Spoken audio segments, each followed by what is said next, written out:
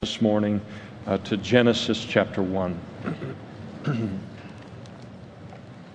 If you're with us this morning and you're without a Bible, just wave to one of the men coming up the aisles right now, and they'll be happy to get a Bible into your hand. And if you don't own a Bible, please make that Bible a gift from the Lord to you today, and then bring it with you next time.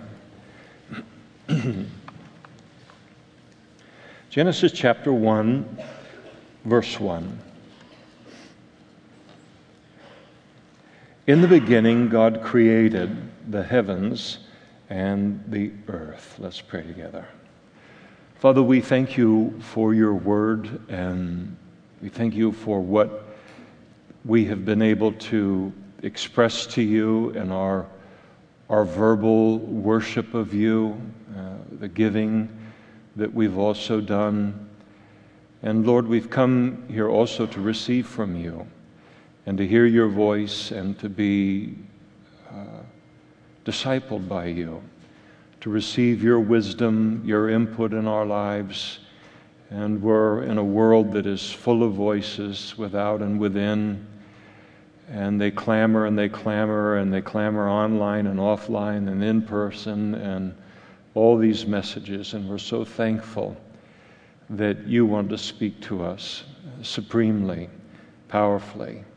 And we pray that you would meet with us and take these simple words in your book, and that you would speak to us through them and bless us. And we pray for this work of your Holy Spirit in Jesus' name. Amen. Please be seated.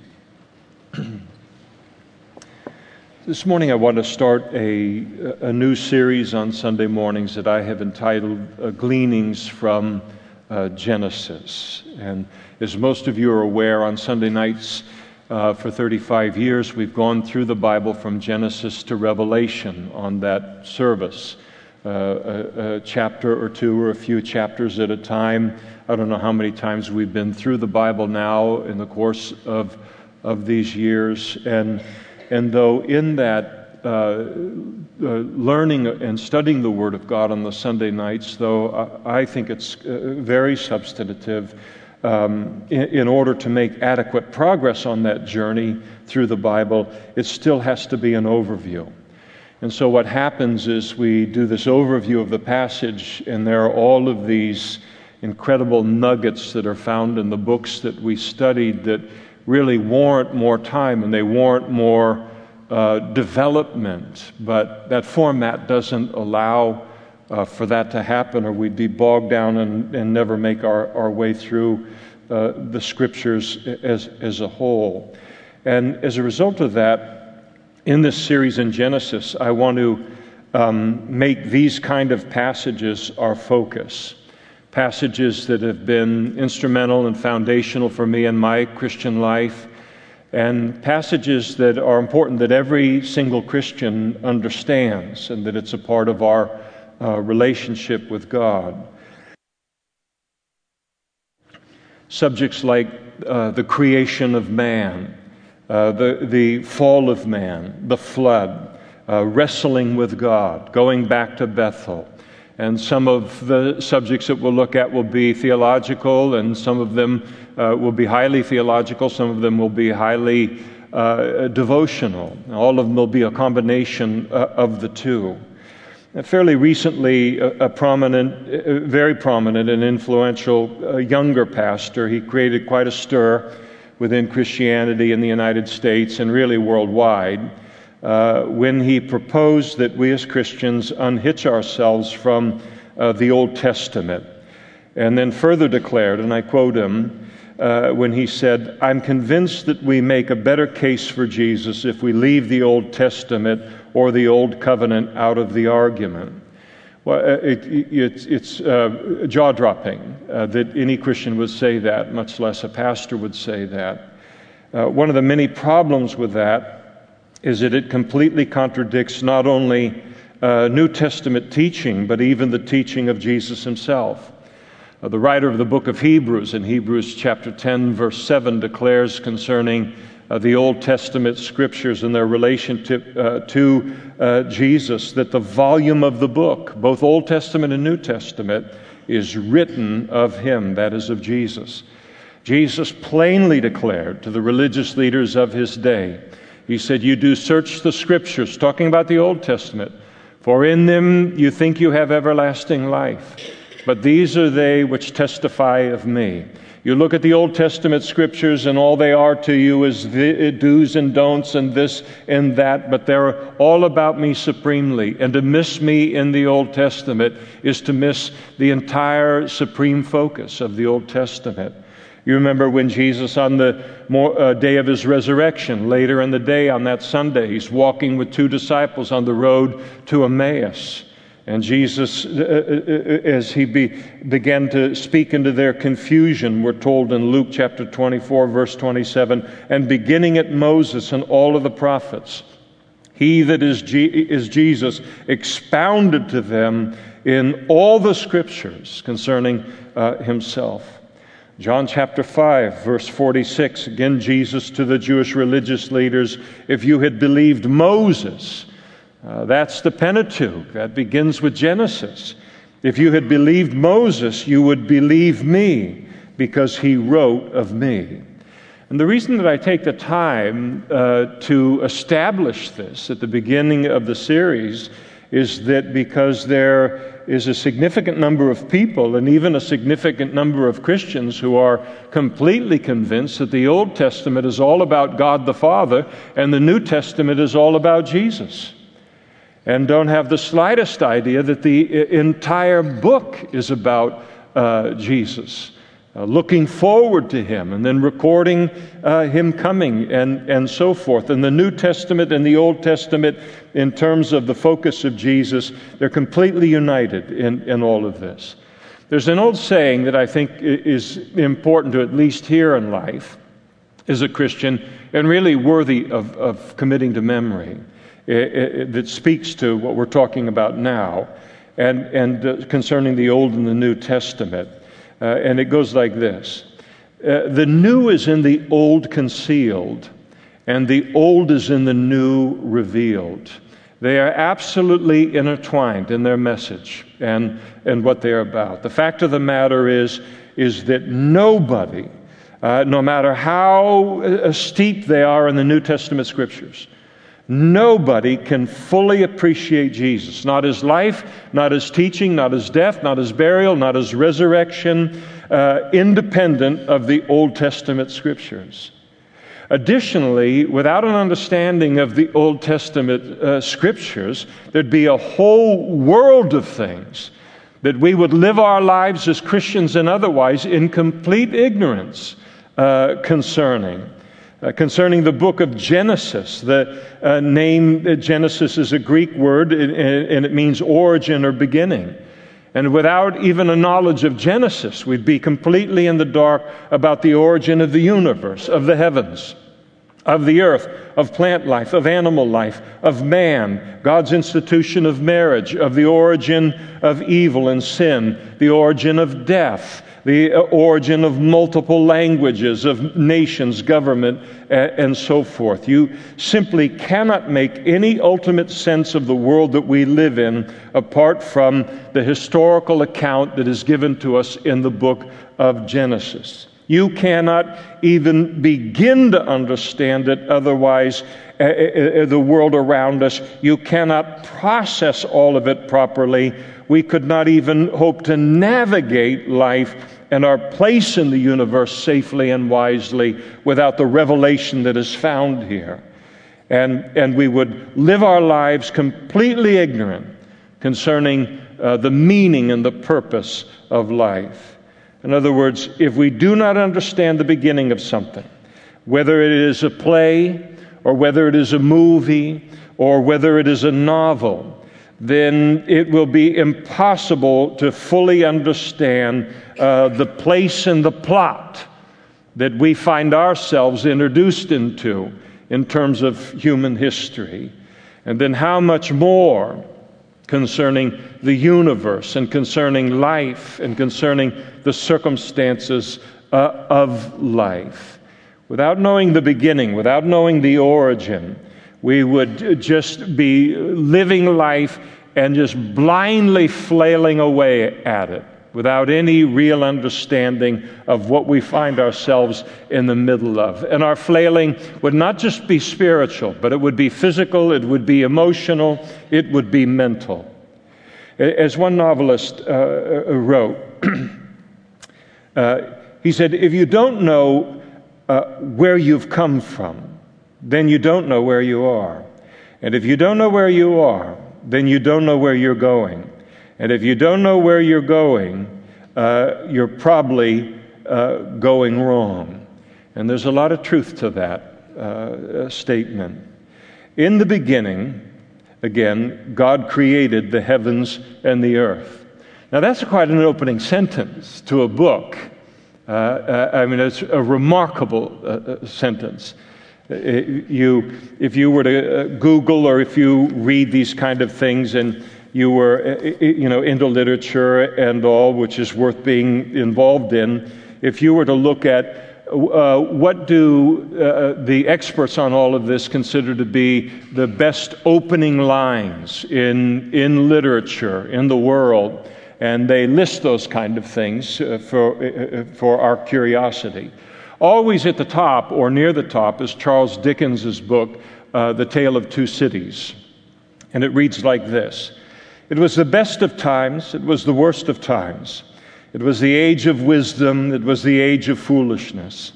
It was the epoch of belief, it was the epoch of incredulity. It was the season of light, it was the season of darkness. It was the spring of hope, it was the winter of despair. Well, you read something like that, it's got you right from the opening sentence. There's other examples that are given on these kind of lists. George Orwell, if you're familiar with his work, 1984, it begins in this way. It was a bright, cold day in April, and the clocks were striking 13. Wow! I mean, you're not going to stop there when you read a line like that starts the book. Ralph Ellison, who wrote The Invisible Man, he opened that book with, I am an invisible man. There isn't any little boy or young boy that reads that opening line and his mind doesn't explode with anticipation at what might follow. Ford Madox Ford, he wrote a book called The Good Soldier, and it begins with the line, this is the saddest story I have ever heard. C.S. Lewis, in the opening line of his book, The Voyage of the Dawn Treader, he began it this way. There was a boy called Eustace Clarence Scrubb, and he almost deserved it. And I mean, all of these lines, they're literary marvels, but nothing approaches Genesis 1:1.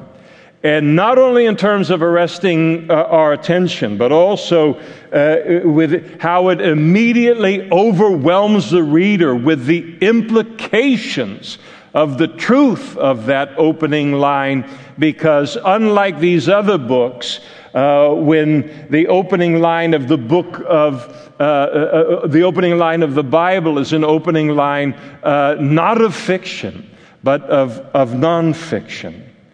In Genesis 1:1, God himself provides us with a first-hand account of creation.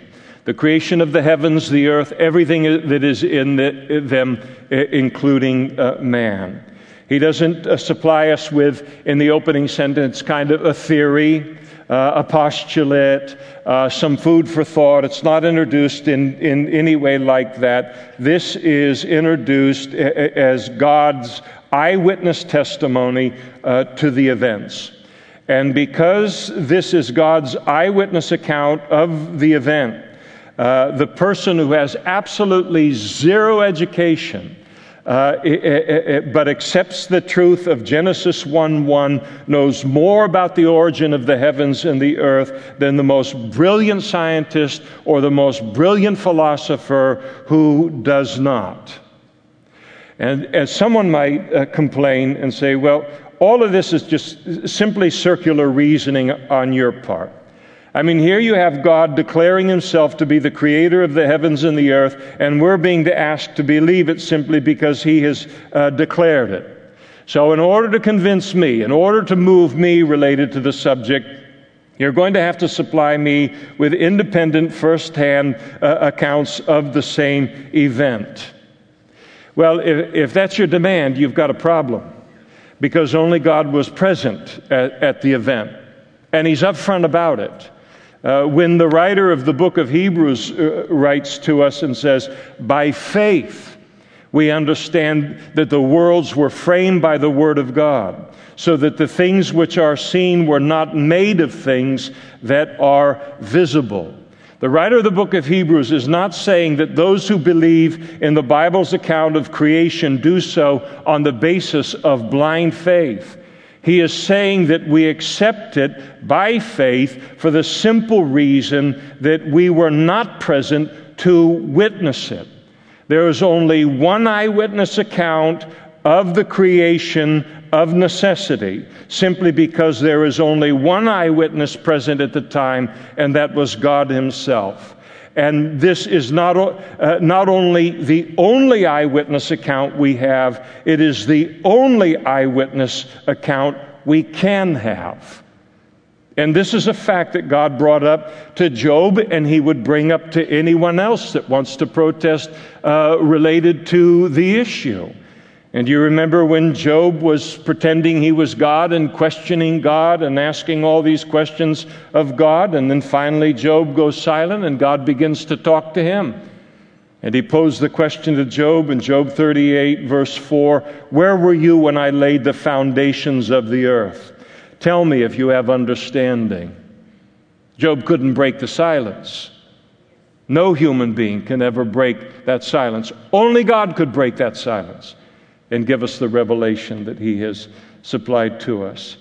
And one of the things that's interesting and I think refreshing is that God is unflinchingly dogmatic and unapologetic on all of this, for the simple reason that He alone was and is not only an eyewitness to all of it, but He is was and is the actual creator of the heavens and the earth. And now there are very powerful witnesses to that truth, which we'll talk about in just a moment or two. I want you to notice as well that the heavens and the earth and all that are in them, including life, they had a beginning. And nobody in their right mind would dispute this. You have the second law of thermodynamics and witnesses to the fact that the world and the universe that we live in is not eternal. It cannot be eternal. It had to have a beginning because it is winding down and slowly winding down. Don't be concerned about cashing in your IRAs or running up debt on your credit card in the hopes that it's going to be anytime soon. The scientists estimate that if it's left to itself, the universe will wind down in 10 to the 26 power years, and that it will die in a heat death. And so everyone acknowledges what God states plainly here, and that is the universe is not eternal, but it had a beginning.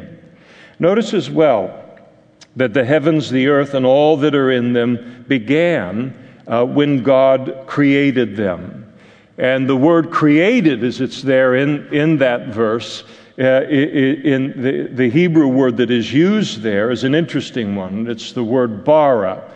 In the Hebrew language, there are different words that are used for creating something out of something, taking raw materials, clay or whatever, and you then create something out of existing material. The word bara is distinct from all of those words in that it means to create something out of nothing. And that Hebrew word bara, as it's used in the Bible, it is only used and always used only of God, because only He can do that. As human beings, we can create all kinds of things, but we need some other section and portion of creation to be given to us in order to create out of those things, those materials. He created all that we see of creation from nothing. He created everything that you will ever see in the course of your life with a naked eye, with a telescope, with a microscope. He created it out of nothing. And not only did He create it out of nothing, but He created it by speaking it into existence. How big is this God? How awesome is this God to be able to do that, to create out of nothing, and to do it by speaking it into existence. Amazing. John Phillips, in his commentary on Genesis, he wrote in this regard. He said, some years ago, researchers announced that they had been able to create artificial protein in the laboratory. I'm always tempted to say the laboratory because I've watched those movies. So however he meant it, laboratory or laboratory. And he goes on and he says, protein is the basic building block of life. So the achievement took the scientific world by storm. Saturday Evening Post interviewed a number of notables to get their reactions. Dr. Vincent Alfrey of the Rockefeller Institute declared, "This is the biggest story of the century." A famous biochemist said, "This century will go down in history as the century when life ceased to be a mystery. Life is only chemistry." A British scientist was confident that in a few more decades, one would see scientists creating life, and he confidently asserted, "I no longer find it necessary to believe in God." Well, Saturday Evening Post, back when journalism represented both sides of a position, they interviewed some Christians related to all of this, churchmen, including Monsignor George A. Kelly, who was a spokesman at the time for Cardinal Spellman of the Archdiocese of New York. And he was unimpressed with the boasting of the scientists, and he declared, "When a biochemist is able to create matter and energy out of nothing, then I should like to talk to him." And he makes the point, there's a world of difference between speaking something into existence out of nothing and fashioning out of raw materials that have already been provided to you. I want you to notice as well that when the beginning began, God already was. And so He was there to begin the beginning of all that had a beginning. And that is everything but Him. And the fact that God created all things differentiates Him from His creation. And there are two great categories within all of the universe. And everyone fits into one of those two categories. And the first category is creator. And that is God. And then everything else fits into the second category of creation. And the creation always owes a debt to the Creator, the debt of the lesser to the infinitely greater, that is, to God Himself. And what we owe to God as Creator as a result of being His creation is our worship and our service. Any human being who worships or serves anything of the creation, worships anything other than the Creator of the creation, that person is engaged in an irrationality, because the Creator is always greater than His creation. Paul brings it out in the New Testament, in the book that we just recently finished in Romans chapter 1, verse 24. He said, "Therefore God also gave them up to uncleanness, and the lust of their hearts to dishonor their bodies among themselves, who exchanged the truth of God," that is the truth of His existence, "for a lie," and that is that God doesn't exist, and worshiped and served the creature rather than the Creator, who is blessed forever. Amen. Sometimes people will ask, what was God doing before He created the heavens and the earth? And the fact of the matter is we really have no revelation of that. We know certainly that God is eternal and He existed before anything that He created. The oldest in terms of chronology, oldest verse in the Bible is not really Genesis 1:1. It is John 1:1 that speaks of Jesus within the Godhead and the existence before even the creation of anything. But in terms of what He was doing and before the creation of the heavens and the earth, we have no revelation in Scripture of that. Maybe we'll know in heaven, but personally, I don't have a problem with not knowing that. I figure that God tells us what we need to know, and I don't have any problem with mystery in a relationship with God, not understanding everything.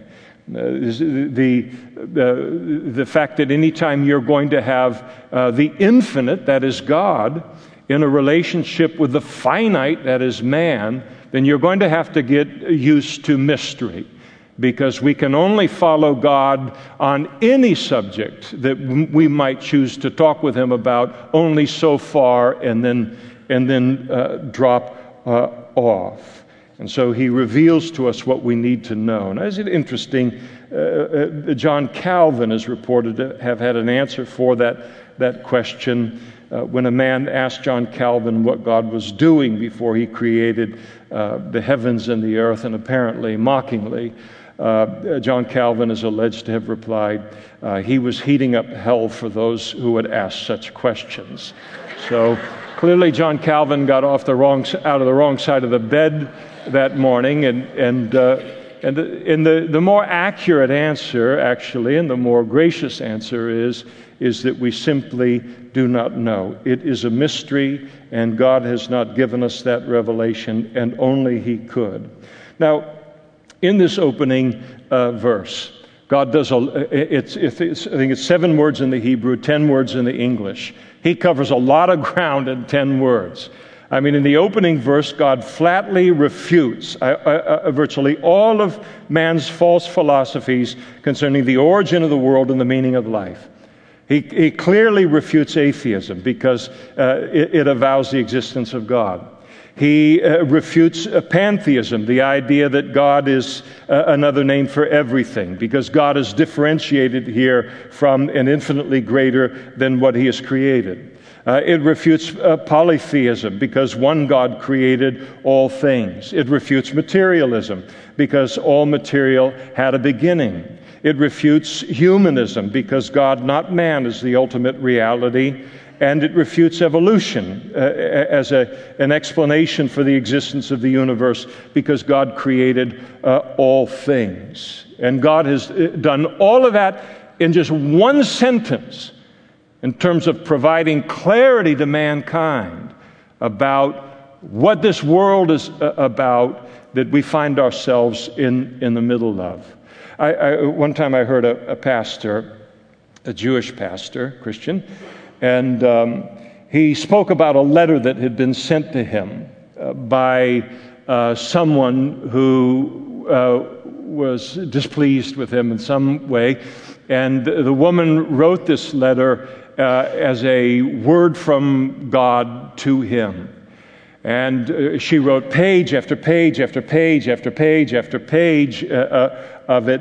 And after he read it and then he responded to her, he said, I don't believe that this is from God at all, because it doesn't take God that long to say something.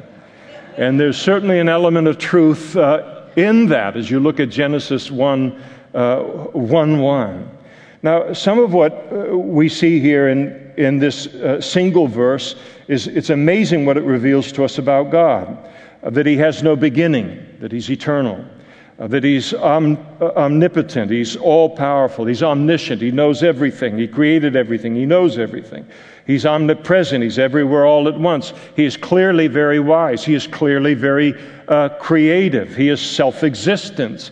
He is not a part of the creation. He is infinite and He is personal. It isn't an impersonal force that created the heavens and the earth. It was a personal God who did so. It's interesting to me in this verse that God does not argue his existence here. He simply states it matter-of-factly. And apparently, as you would, certainly I would expect of God, as all of us would expect of God, he is very, very confident in his existence. Whatever anybody else might be thinking. God never takes a trip to Sedona or to Colorado to try and find himself, or to question who he is and does he really exist and what is the meaning of his existence. And the fact of the matter is that he doesn't need to lay out a case to mankind for his existence, because his creation does that for him. As the Holy Spirit put it through King David in Psalm 19, let me read you a handful of verses. David wrote, "The heavens declare the glory of God," not just his existence, but his glory. "And the firmament shows his handiwork. Day unto day it utters speech, and night unto night reveals knowledge. There's no speech nor language where their voice is not heard." The voice of creation speaking to mankind about the existence of God. "Their line has gone out through all the earth, and their words to the end of the world. In them he has set a tabernacle for the sun, which is like a bridegroom coming out of his chamber, and rejoices like a strong man to run its race." Talking about the sun making its move across the horizon on a daily basis in the world. Its rising is from one end of heaven and its circuit to another, and there's nothing hidden from its heat. In other words, the psalmist is declaring that all of creation around us testifies to the existence of God. All that we see with the naked eye, we see with the telescope, we see with the microscope, all of it is communicating to us that there is a God. You say, how does it communicate this? Because wherever you look in life, creation always speaks of a creator.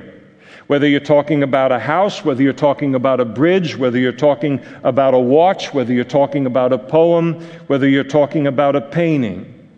And anytime we see any created anything, when we see these things, we realize that they didn't just happen. They exist because someone created them. There's always a creator behind any creation in life. And what is true, the Bible says, of a house or a watch is also true of the heavens and the earth. And as we look at the heavens and the earth and everything in them, it speaks of a creator. And in the same way, everywhere we look in life and we see design, we realize there is a designer behind that design. Design always testifies to the existence of a designer behind the design. And whether it's Mount Rushmore, or whether it's a jet plane, or whether it's a car, or whether it's an iPhone. I mean, no one would deny it. No one would claim that an iPhone is self-existent. Clearly, there's a designer behind it. And what the Bible declares in both Old Testament and New Testament is that what is true of that design is also true of the amazing design that we see all around us in the world. Again, the seasons, the 4 seasons in the year, the tides, the orbits of the sun and the moon, the intricacies of the human body, the fact that any surgeon can have any hope of being successful in a surgery, or an engineer building anything, whether it's a bridge or building a building. All that we operate from in life is the recognition that there is a design to this universe, that when we cooperate with it, we're going to do fine. But everybody acknowledges the design.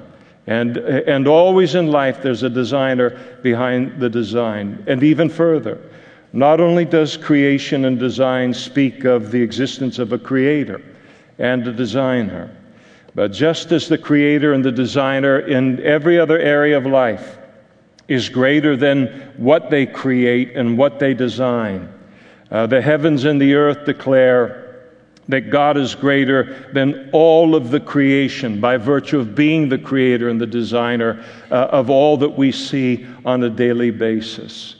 And this is why, once again, it is foolish to worship the creation, because it is to stop always one step short of the progression. The Creator is always greater than the creation.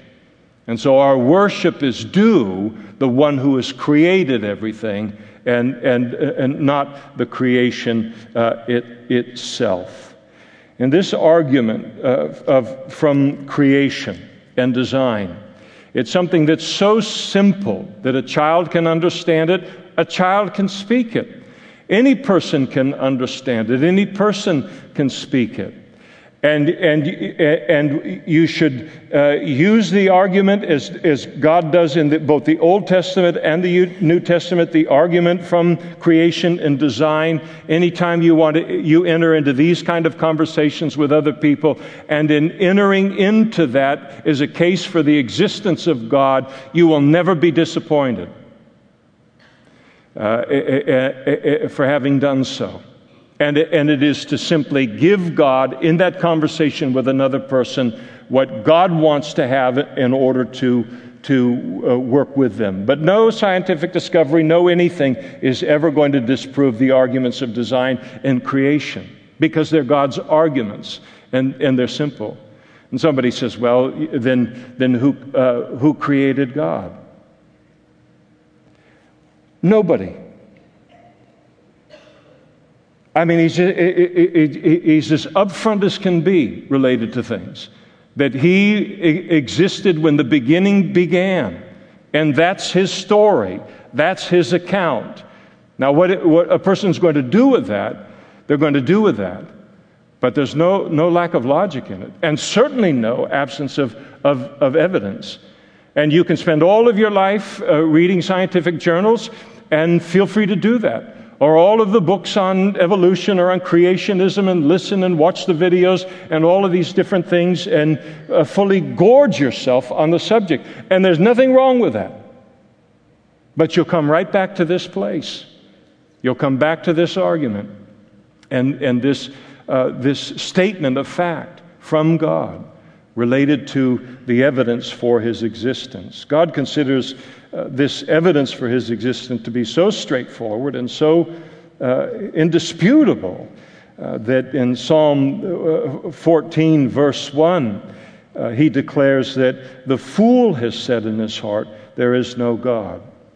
From the vantage point of heaven, for a person to live their 70 or however many years in this world, and to see what we see on a daily basis with our own eyes, and to live life, and then to conclude that there is no God, it's incomprehensible, again, from the vantage point of heaven.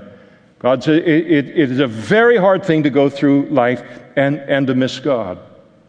And the Apostle Paul is just as strong in the New Testament on the issue. Again, to the book of Romans, chapter 1, verse 18, Paul said, for the wrath of God is revealed from heaven against all ungodliness and unrighteousness of men, who suppress the truth in unrighteousness. What is the truth they suppress in unrighteousness?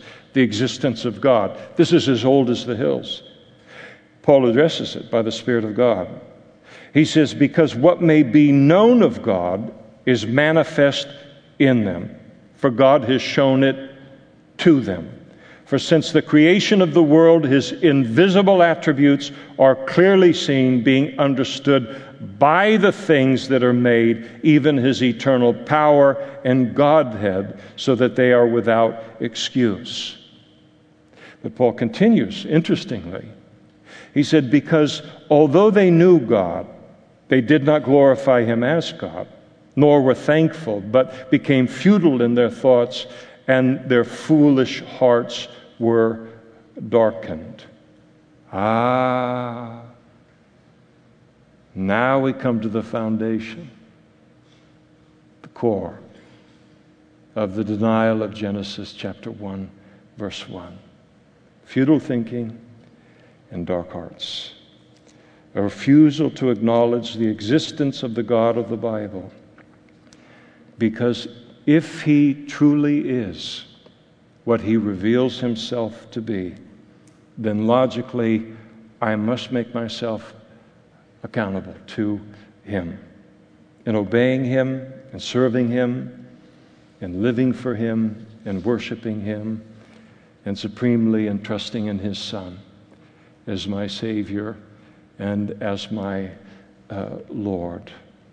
The real reason for the denial of the existence of God and a person offering the praise and the worship that the creation owes to the Creator is at its core, I still want to live a self-dominated and a self-directed life. Or there are sins that I like practicing that I don't want to give up for anyone, not even for God.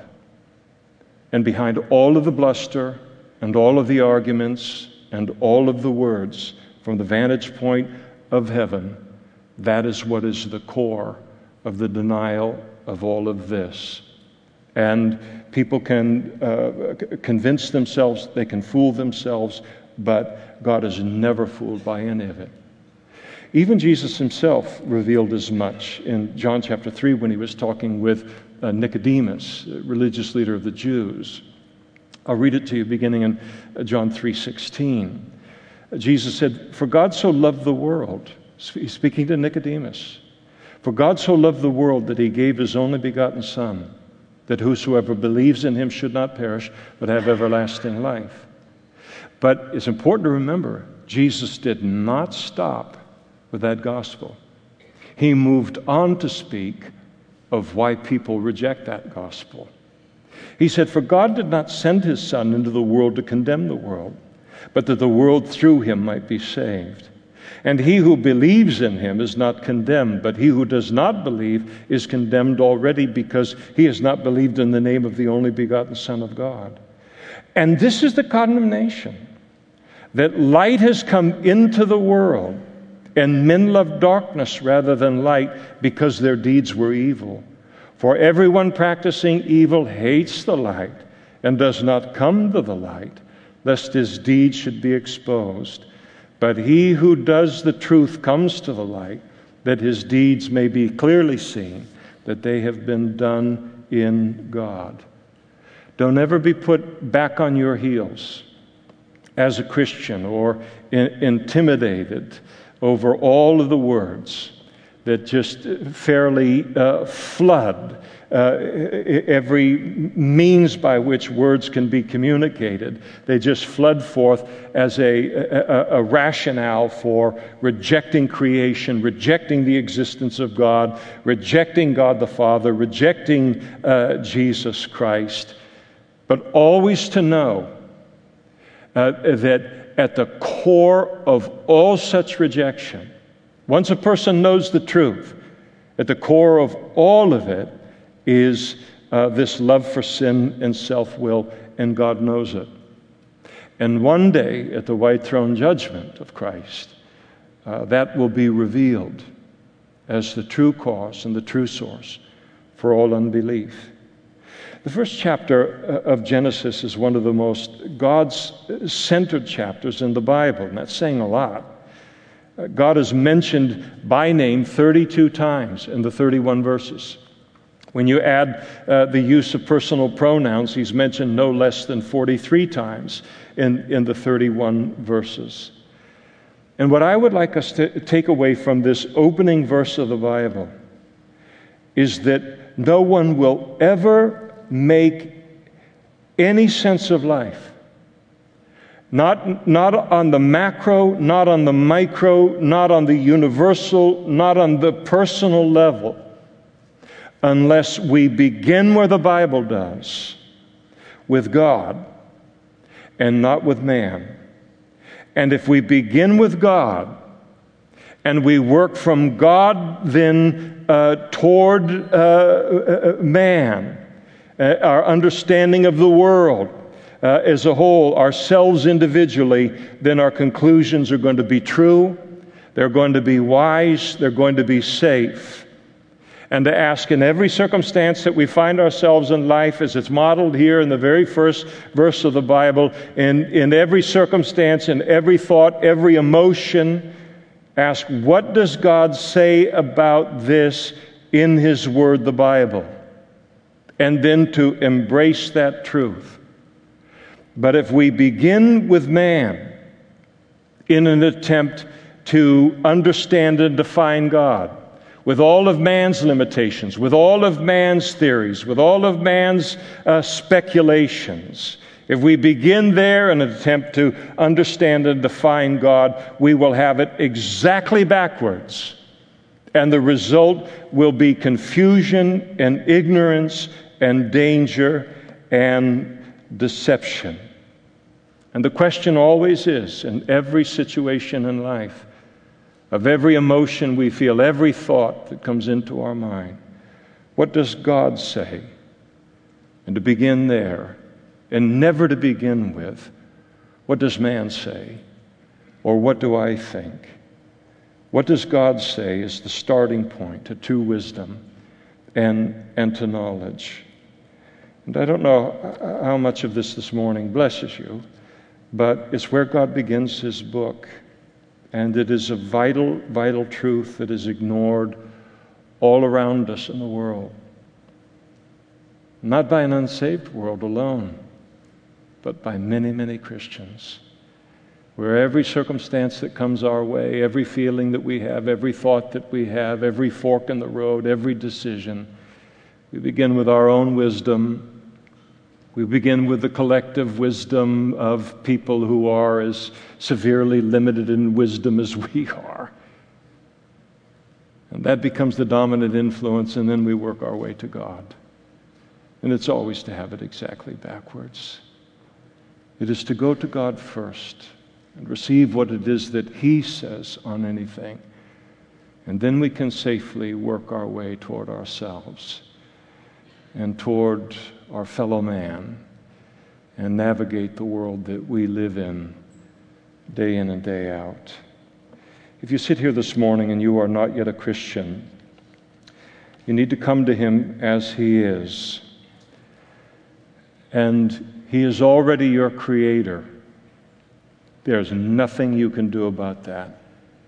There's nothing you can change about that. But it doesn't make you unique.